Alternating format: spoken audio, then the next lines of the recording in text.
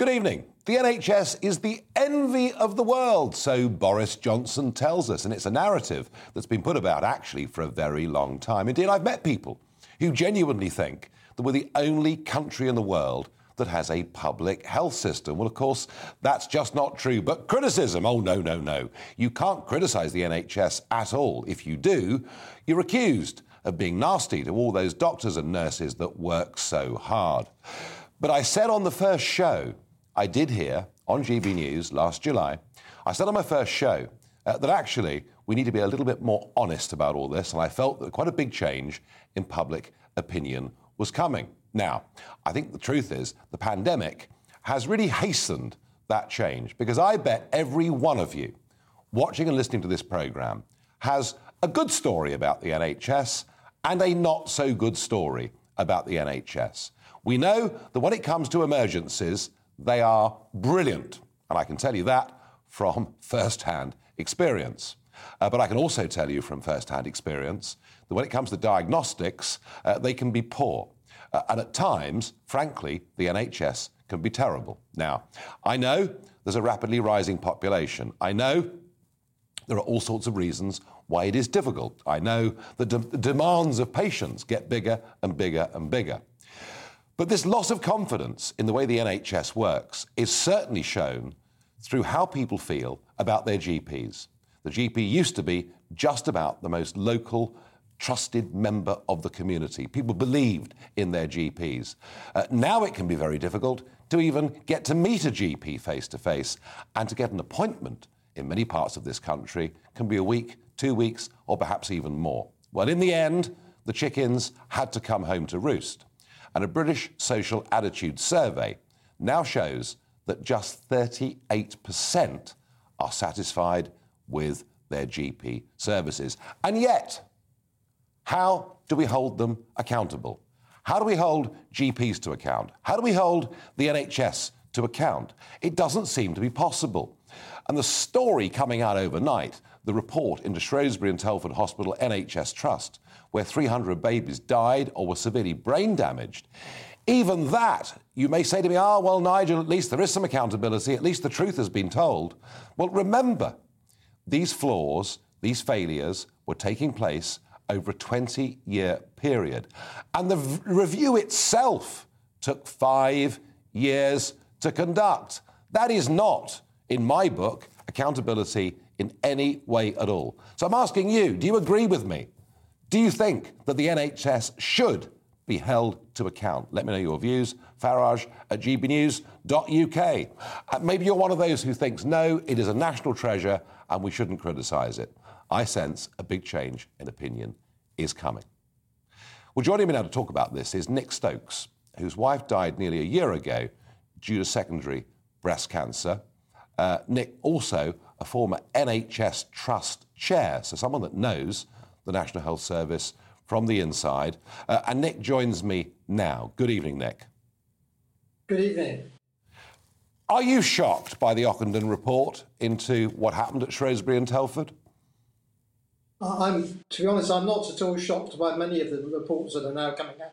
And indeed, the research you quoted, I think the drop in interest, in people's views about GPs is dramatic. I mean, it's something like halved from pre-COVID and the pre-pandemic.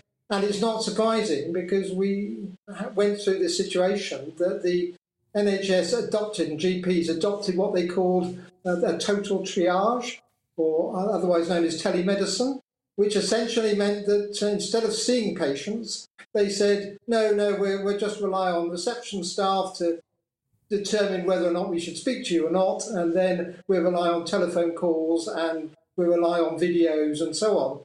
And in the case of my wife, that was a complete disaster and led to her death.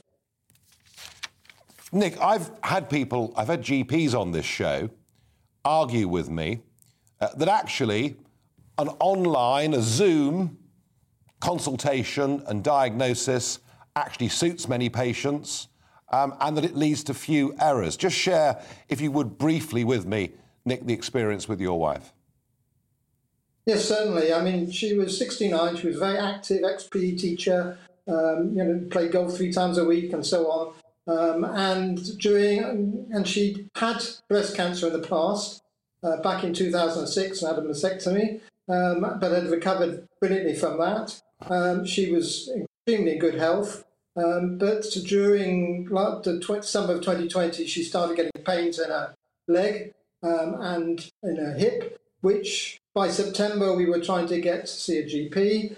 And at that point, we encountered telemedicine, which meant essentially that we had to queue for many minutes to try and even get through on the phone in the first place. Eventually, you might then say, well, I'll get a GP to ring you.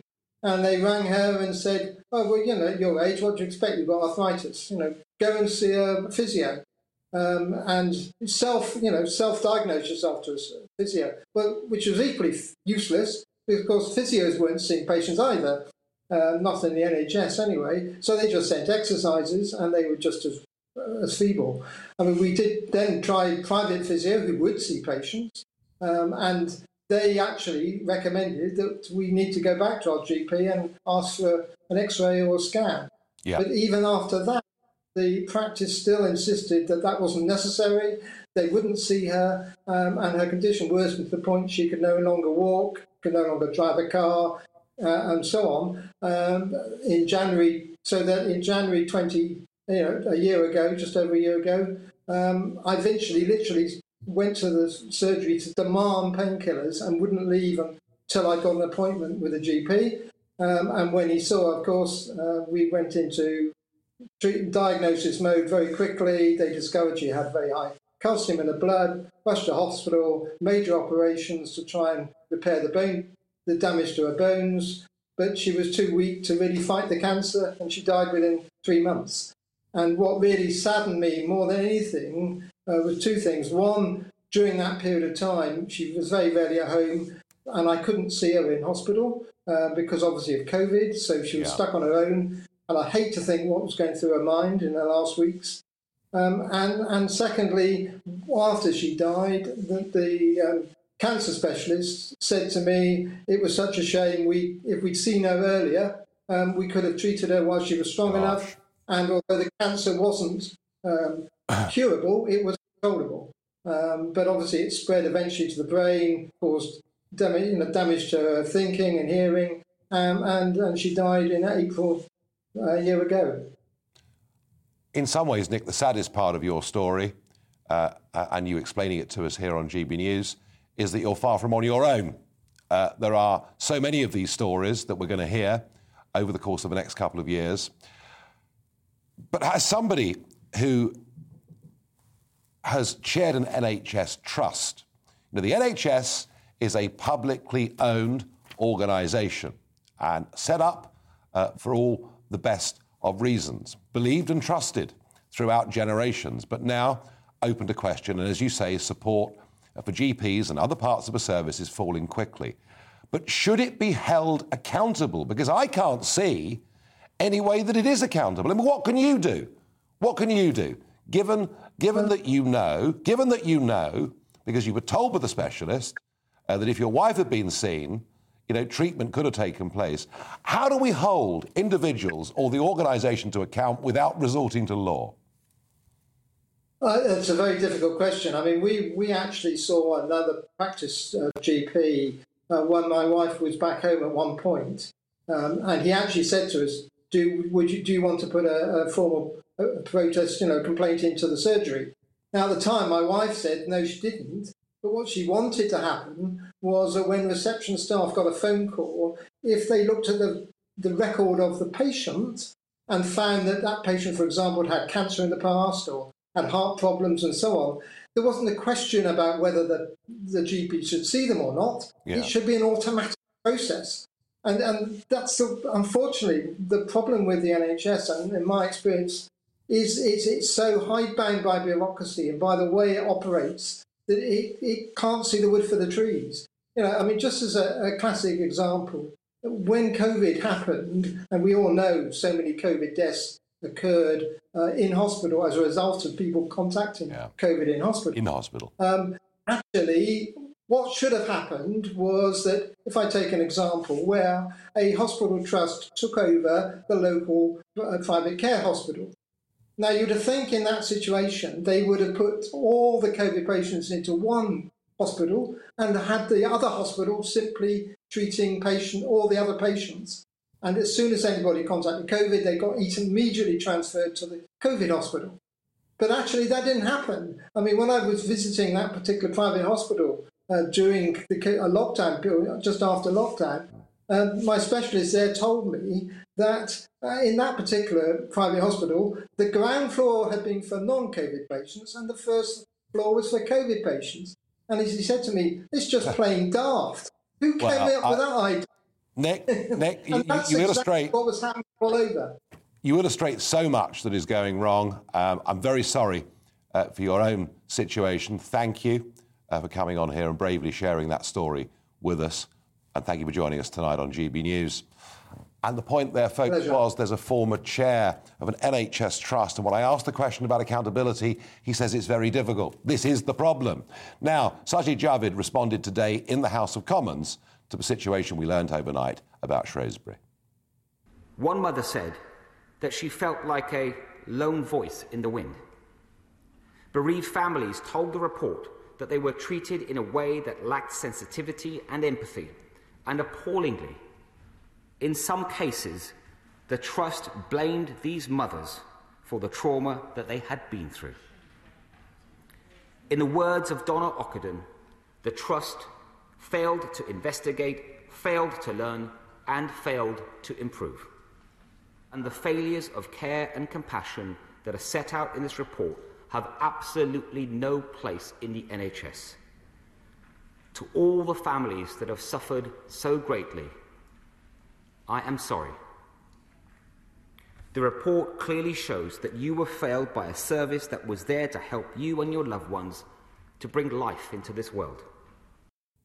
Well, that's all well and good, but how do we stop this from happening again? Well, joining me now to discuss this is Judy Ledger, CEO and founder of Baby Lifeline. Judy, lots of apologies, lots of mea culpas coming from ministers, the government.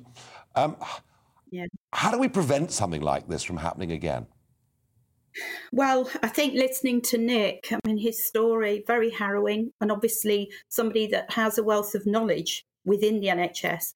I'm actually an ex-nurse and I lost 3 babies in tragic circumstances. So I've sort of seen both sides. I've also devoted my life really to improving maternity services.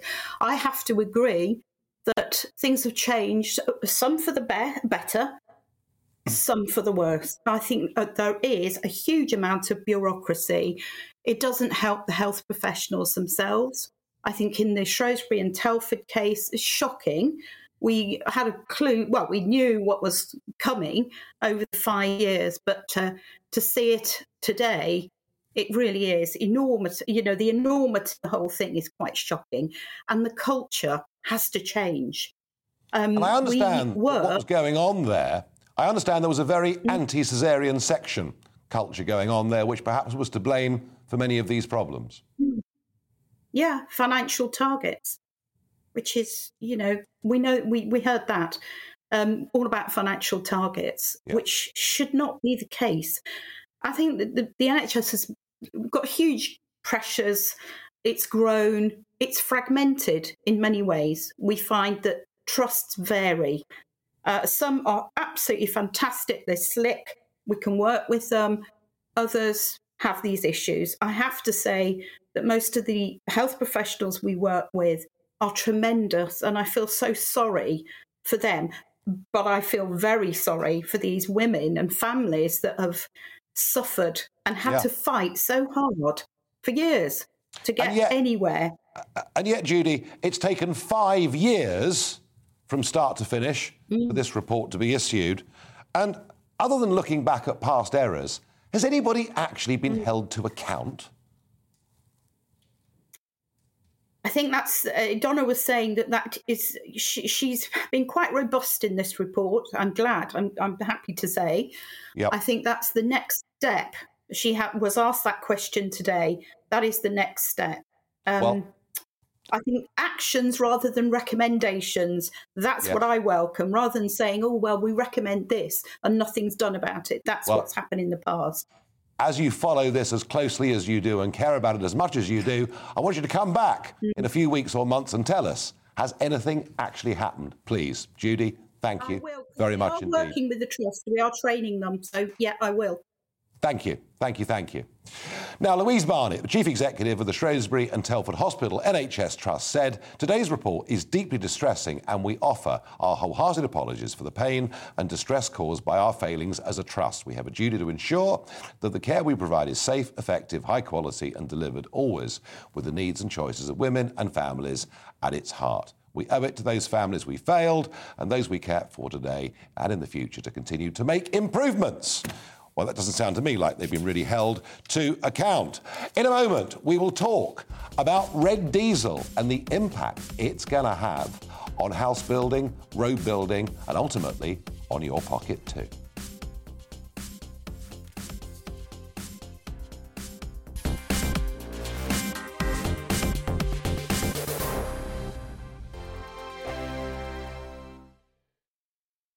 As confidence in the NHS falls, should it be held accountable? Your reactions. Christine says, seriously need to review midwifery training. James says, what is needed is personal responsibility in the public sector. People make decisions, not institutions, and when their decisions lead to deaths, as we've seen in social services and the NHS, those individuals should be held to account, just as they would be in the private sector. I think many will agree with that. Another viewer says, how can you fire the NHS? Well, no, that's the problem.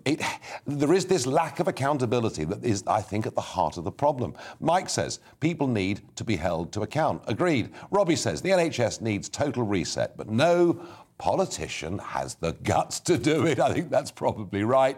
But we can stand there and clap, and we can pretend that everything is absolutely tickety-boo. It isn't.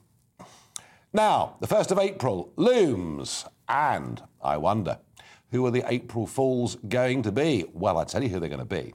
They're going to be people working in the commercial world who have been buying red diesel. What's red diesel, you ask? Well, red diesel is diesel that has a much lower duty on it. Typically, diesel at the pumps has 58p of tax levied on it.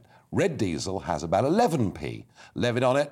Now, there are exemptions, and this red diesel, this cheaper, this less highly taxed diesel, will still be available to most of the maritime industry, still be available to most of the farming industry. But in the worlds of construction and building, it will no longer be available.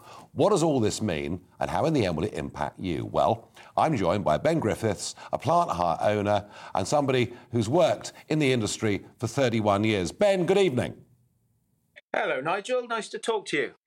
Good, very good to see you here. And Thank you. mean, you're headed for a massive price hike, aren't you, at the end of this week? Yes, we are, yes. Yeah, most definitely. Not good at all. And tell me, for you running a business, what does it mean for you in terms of pounds, shillings and pence? Well, it's all the capital extra money that we're going to have to find and outlay, to buy the white diesel at the full duty price. Yep. And the security implications of looking after it, fuel bowsers on site, God knows what. It's going to be an awful, very challenging time for us, definitely. And so you're involved, your company's involved primarily in the construction business, yeah? Yes, yeah. Agricultural plant hire and working for small builders and local companies, basically. So you obviously didn't come within the agricultural exemption. Well, if you read Excise 75, it says there's no allowance, for farm work, building work on farms. They're sort of saying on that it all has to be white diesel. And it's a huge outlay for us guys that are doing the work to find all the extra money to buy the fuel and then wait to get it back, etc. And to be honest with you, I don't really understand why, because there is no gain. Environmentally, it makes no difference. Red diesel is the same as white diesel, only that it has a dye in it. Yeah, as you say, there is. But, as with so many things I criticise with government's so-called environmental and green tax policy, there is actually no environmental gain. But let's just take it down the line, shall we? You've explained your difficulties with this. So I'm a local builder, And I come to you, Ben Griffiths, because I need to hire, gear, kit to construct. And that means that as a builder, my costs too go up. So does this ultimately mean that new build houses become more expensive? Well, absolutely. Everything's going to go up. So even though we had a 5 pence a litre drop on the pumps, I mean, it's hidden behind all this red diesel ban, is it not? Well, I mean, the money that they're going to gain from making us all buy white diesel is going to soon eradicate that 5 pence drop. Yeah. Yeah. And yet, I don't know about you, Ben, but I know the construction industry, people in your position, I know the road builders, I know all of these people are facing massively increased costs, and yet there's been barely a murmur about it in the media, has there? Nothing. No.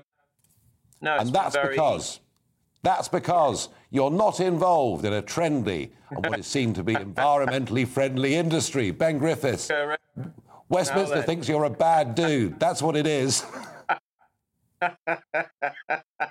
Well, Ben, look, thank you for coming on and sharing your story with us. And I was keen to do this because I just feel that this has not been discussed and it's going to hit everyone's pockets in the end. Thank you for coming on and for joining us.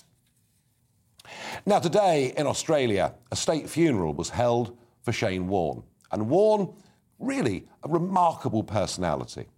To begin with, I remember hearing in 1994 that a young leg spinner was coming on tour. I thought, leg spin disappeared decades ago. But no, young Shane Warne had sort of almost rediscovered the art of leg spin, and he came to England, and the first ball he bowled, let's have a look at the first ball that Shane Warne bowled in a test match in England.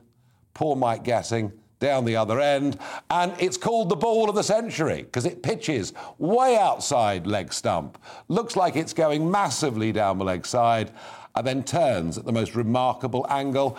And that was the introduction, really, of Shane Warne, the cricketing genius. Yes, of course, hailed as a hero in Australia, but hugely admired here too. In that 2005 Ashes series that was nip and tuck all the way through, whenever Australia were up or down, Warne always tried 100%. He was pretty handy with the bat too. But he then made the transition from cricketing genius into sort of international celebrity.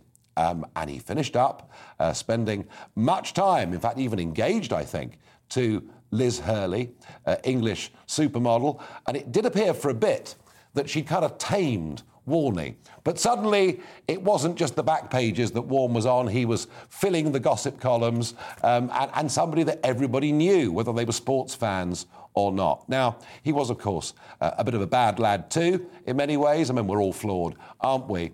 But just a remarkable sportsman, a very well-known celebrity, clearly an all-round very nice guy who wished nobody any harm at all. And one of those figures that was a star in this country as well as his own native Australia, and perhaps it was really very nice of the Australian government to actually today give him a full, big state funeral. Not something that happens very often in Australia, but it was done today in real style. You don't get many sportsmen that make as much of an impact on such a wide, broad range of people as Shane Warne managed to do in his life. Now, talking of very well-known people, there's a chap in America. Yup, indeed, he's the 46th president of America. It is Joe Biden. His poll ratings have now fallen to 34%, which is astonishingly low, much lower than Trump got, even through some of his difficult times as president. But it's much worse than that. He is making mistakes that are really rather dangerous. He's saying things that he's not supposed to be saying things that he's not agreed with his staff that he would say. The first mistake, I suppose, was the unilateral withdrawal from Afghanistan and literally handing control of the country back to the Taliban, who we'd fought for 20 years, and doing so without consultation with his closest allies, including us. But last week, when he visited Poland, we saw him with the 82nd Airborne saying to them, when you get to Ukraine, you will see how bravely the Ukrainians fight. Well, I mean, I didn't know American troops were going into Russia, and nor did the 82nd Airborne. He then, over the weekend, basically called for regime change. That's what he called for. Within minutes, his own White House were denying that's what he meant. And he was caught earlier on this week, doing press interviews, but literally having in his hand a piece of paper given to him by his staff, a sort of cheat sheet, how to answer this question. Now, it's pretty clear that he's not up to the job. It's pretty clear that he's suffering from this awful, horrible disease that afflicts so many people of senility. And I'm just surprised that no one's yet talking about the 25th Amendment. Section 4 of the American 25th Amendment basically says that when a president of America is unfit for office, the vice president and a majority of the principal officers of the executive or a body such as Congress can remove him from office on the basis that he's incapable of holding down those duties. Now, this 25th Amendment, it was said many, many times, let's move the 25th and get rid of Donald Trump. But it was never, ever done because there was no real justification for it. And yet, I'm really surprised there aren't voices now in America calling for it. I think Biden's comments that he made last week are boxing Putin even deeper into a corner, and we have to find some way out so that we can get a peace agreement. Did Joe Biden take the world perhaps potentially a little bit closer to nuclear war last week? I think he did. Did he know he was doing it? Is he in control of what he says? No. And I wouldn't be surprised if we don't begin to hear Republican voices calling for that 25th Amendment to be moved. Now, my real what the Farage moment here is, and I'm going to call it woke Disney, but try this for size. The general entertainment president for Disney, Carrie Burke, has called for 50% of characters and content to be from underrepresented groups. Ms. Burke announced the change at a company-wide Zoom call, vowing to increase representation of the LGBTQ+ community or from racial minorities. The Disney executive remarked that the changes reflected her personal life, saying, "I'm here as the mother of 2 queer children. Actually, 1 transgender child and 1 pansexual child, and also as a leader." The campaign will be called Reimagine Tomorrow and pledges that by 2022, 50% of regular and recurring characters across Disney General Entertainment scripted content will come from underrepresented groups. Well, isn't that marvellous? That means they will be wholly overrepresented, which actually could be seen as an insult to anybody else that isn't now in that group. And what are we trying to say to children? Are we trying to say that the world is a very different place to what it actually is? I've absolutely no objection to minority groups having reasonable, sensible, proportionate representation. But to massively over-represent these groups and to show that as to children as being the way the world is, I think is completely and utterly wrong. I really do. Some more thoughts from you. One viewer says, the NHS should be held accountable. My father died due to a slew of administrative errors. Can we cut through the bureaucracy and bring back Matron? Dawn says, we should be getting better service for the amount of money that's thrown at it every year. They are not above criticism. Robert says, it's not the NHS body, it's the people who commit the malpractice. Most of the time, when punishing the NHS, it's the taxpayers who pay. Andy says, give the NHS a year to sort itself out and then be accountable. Well, we're going to find out more quickly than that, aren't we? Because we're going to find out much more quickly what actually happens as a result of the Ockenden report into those dreadful practices up in Shrewsbury and Telford. Up next, it's going to be Talking Pints. I'll be joined by Johnny Gould. He's a sports fan. He's a broadcaster. I think he's worked for virtually every broadcaster in the country over many, many years, but he's also a bit of a political campaigner too. He'll be with me in just a moment.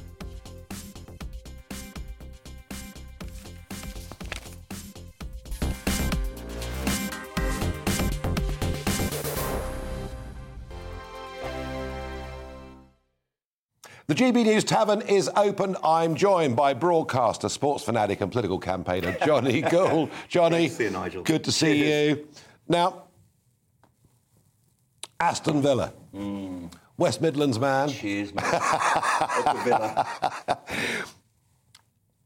Was it football that got you into sport, or was it all sport that always interested you? It was. Dad used to bring home the Express and Star and the Evening Mail every night. He used to tell me off every night because I started from the back page. And he basically said to me, you've got to start reading the newspaper from the front, look at news and politics and current affairs. And I said, I just love sport. And he said, you'll never get a job out of that. You'll never earn any money from that. And he always reminded me of that. But it has been a great career. But I'm very much now in news and current affairs. Yeah, I know that you've kind of moved on with it. But you know, when it comes to being a sporting broadcaster, which is what you became, I mean, how does a young kid that likes football become a sporting broadcaster? Because it's like that's like a dream, isn't it? It is. I just went for it. I started doing hospital radio, like so many kids did. I was told at hospital radio, it was a big hospital radio station, Birmingham Hospital Radio, 30 hospitals around Birmingham and Solihull, and they said, you can't be ambitious here. You've got to just devote your time to... Yeah, right. So I did that for a year or so at 18, and then I wrote to, BBC local radio, and I had approximately this voice as a kid. Got myself on The Breakfast Show, which was a bit of a shock. Had an out-of-body experience in my first bulletin. It was a surprise to me to be on air. And the rest is history. One of the great things is, from the word go, when you work in sport, when you work in a studio with sport, you work with absolutely everybody, the greatest broadcasters. And Birmingham people, maybe people around the country will remember Tony Butler, who was the first guy I ever worked with. Who was this Brummie who used to go, on your bike, son. He was like, when accents became trendy in about 1975, people stopped talking like that on air and started to talk with A-up accents wherever they were from. And there was a Brummie thing going on with great broadcasters in Birmingham. It's interesting, isn't it? I mean, sports broadcasters, sports commentators, they build up a great rapport, don't they, with their public? A great rapport. It means a lot, You have to. What are the sports you love best? Football is my thing. Yep. I love tennis as well. Yep. I used to love snooker. I'm not saying I fell out of love with it, but it sort of became about whatever Ronnie O'Sullivan was doing, and players now who, it's not as glamorous it was, but I think snooker benefited from the fact that football went down the chute in the 80s because of Heysel and Hillsborough, and it was just so televisual. There was the bad one, Alex Higgins. There was the well-groomed one, everyone's favourite son, Steve Davis. There was the grinder. It had great personality. And, of course, there were fewer TV channels. Yeah. So I think it was the final McDennis Taylor one in the late 80s. That was great. And I watched that. It was dramatic stuff. Brilliant. And was 18 million people watching That's right. Like 11:30, quarter to midnight on a Sunday night. Sports coverage has changed, hasn't it? I talked about a few channels. Now, cricket's the game that I love to watch on television. Yeah. But I watch everything else as well, and pleased to see Palace winning 4-0 in the quarterfinals the other day. It's possible. So I come, but I follow Johnny, I'll watch anything, sports-wise. I mean, I enjoy pretty much anything. But it was quite easy, wasn't it, really? Because you had, BBC One, BBC Two, ITV, then Channel 4, did cricket for a bit, did it very well, I thought, actually. Yes. Now, I pay a Sky subscription because I want to watch overseas cricket, but then it just came to the recent tour, and Sky weren't covering that, so then I have to subscribe to BT Sport. And now if I want to watch a particular boxing match, that'll be another 10 or 15 quid to watch that. Are they putting sport beyond the price range of lots of the fans? They are, and worse still, actually, they're creating a problem in terms of the next generation being captivated by it. Cricket's big problem was that they put it behind the Sky paywall. What's happened to it? They've actually created a football concept. I think cricket has diminished because they've taken too much money from Sky, and the debate within cricket now is to try and put it more on terrestrial television. There was a bit of Channel 4 action, wasn't there, with repeats late at night, Mark Nicholas, etc. They've got to do more of that. Well, that 2000... I just did a tribute to Shane Warne. Yes. Who not only was a genius cricketer, but also became a celeb across the Aussie, UK thing brilliantly. But I remember 2005, that amazing Ashes series, when it was nip and tuck all the way through. You didn't know till the last day of the last test at the Oval, who was going to win. And that afternoon, there were 8 million people. You know, they should have been at work, most of them. But there were 8 million people watching cricket on terrestrial TV. And now, because, as I say, you've got to have BT Sport and you've got to have Sky, now the number wouldn't even be, well, it'd probably be about 10% of that. Absolutely. So that is an issue, isn't it? At every level of every sport, there is the shop floor, the industry, should we say, and then there is the opportunity to engage millions of more people. I think about that with the Champions League, which is arguably the greatest football in the world, which is behind a paywall.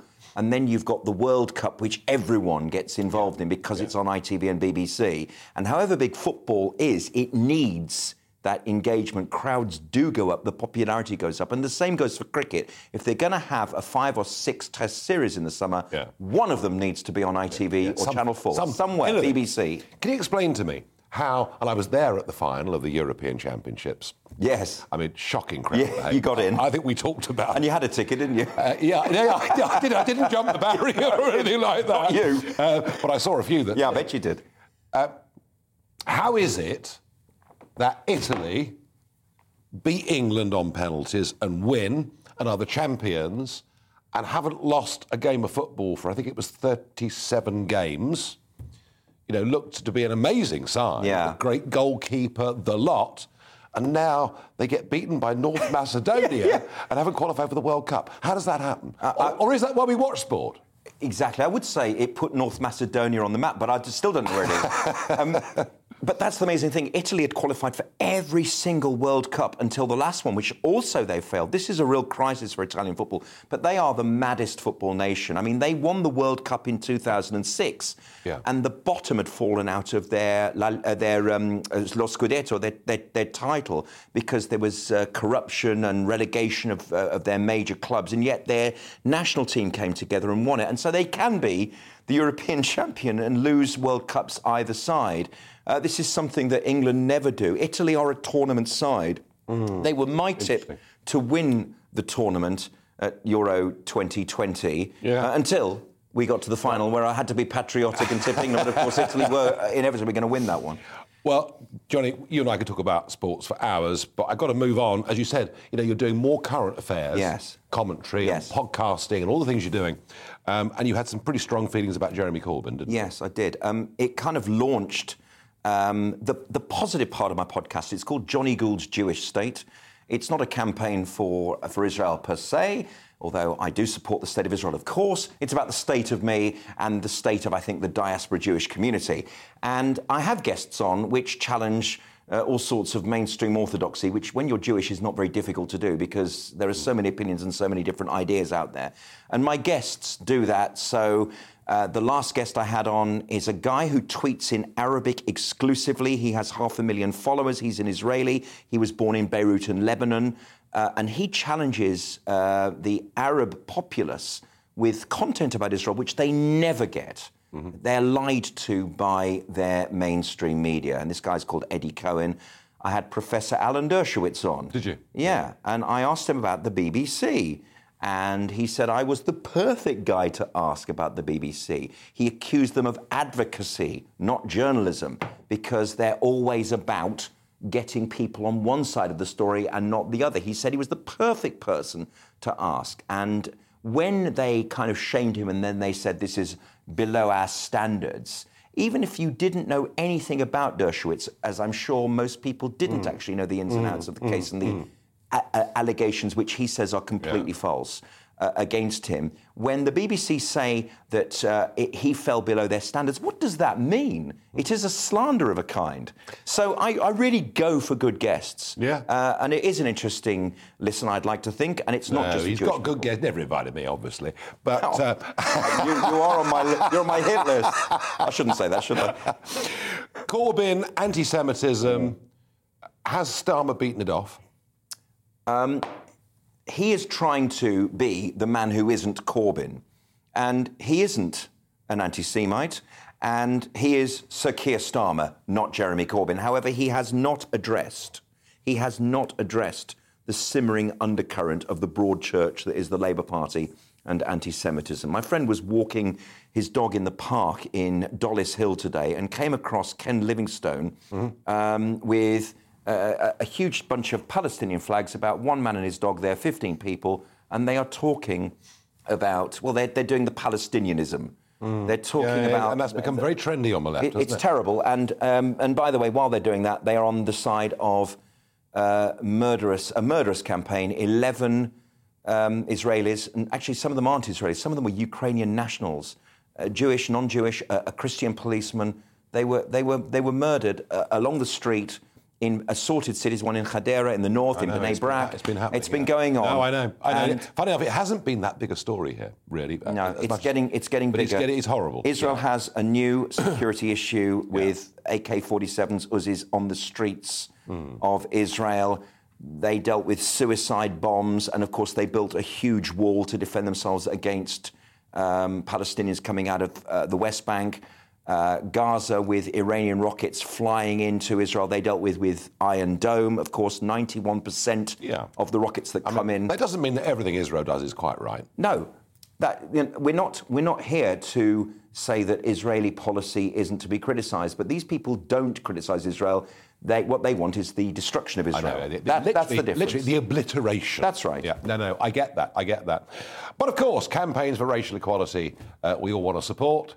And in the wake of the horrible murder of George Floyd, Black Lives Matter, this organisation appeared, and everybody was to bow down and take the knee. And I knew Black Lives Matter from my time in America. Right. I knew what they were. I knew it was hard left, Marxist, defund the police, etc.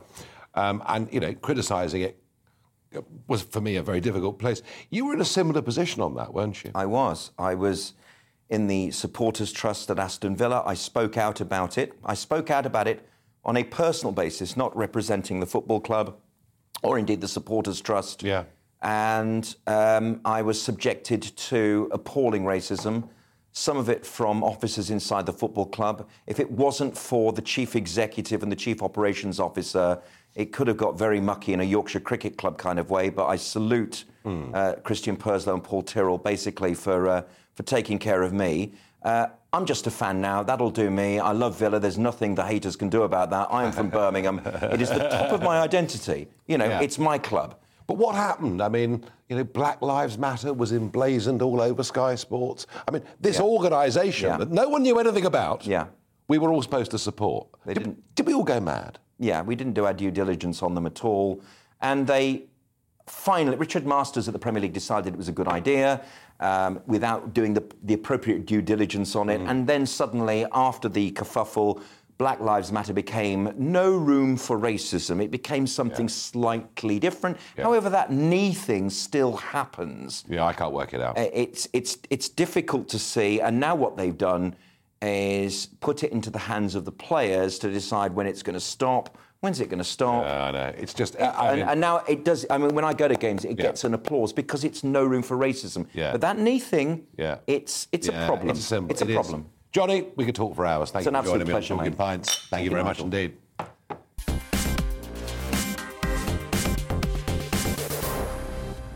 We've got time for a couple of questions here on Barrage the Farage. Fraser asks, did Prince Harry let down his grandfather, Prince Philip, yesterday? Yes. What say you, Johnny? Yes. Absolutely. Brian asks, did Will Smith do the right thing at the Oscars? Well, no. Violence in public is never justified, even if, on his wife's behalf, he felt severely insulted. What do you think? Yeah, absolutely. And, of course, Chris Rock called him Richard on the way in, so he was inviting Richard Williams to give him a slap, not Will Smith. Oh, dear. What a mess. Alan asks, ask Johnny if he thinks there is too much commentating during matches. So Henry Longhurst used to sort of have pauses and silences on the open golf. Do commentators talk too much? They talk far too much. And in my day, on radio, obviously dead air was a crime, and on television you had to let the pictures do the talking. Yeah. I would like to think that Gary Lineker at half-time during Luton versus Chelsea wouldn't talk about Roman Abramovich and sanctioning and just concentrate on Chelsea versus Luton. Well, I have to say, if you don't mind. I think that Lineker's as much a political campaigner, really, isn't he?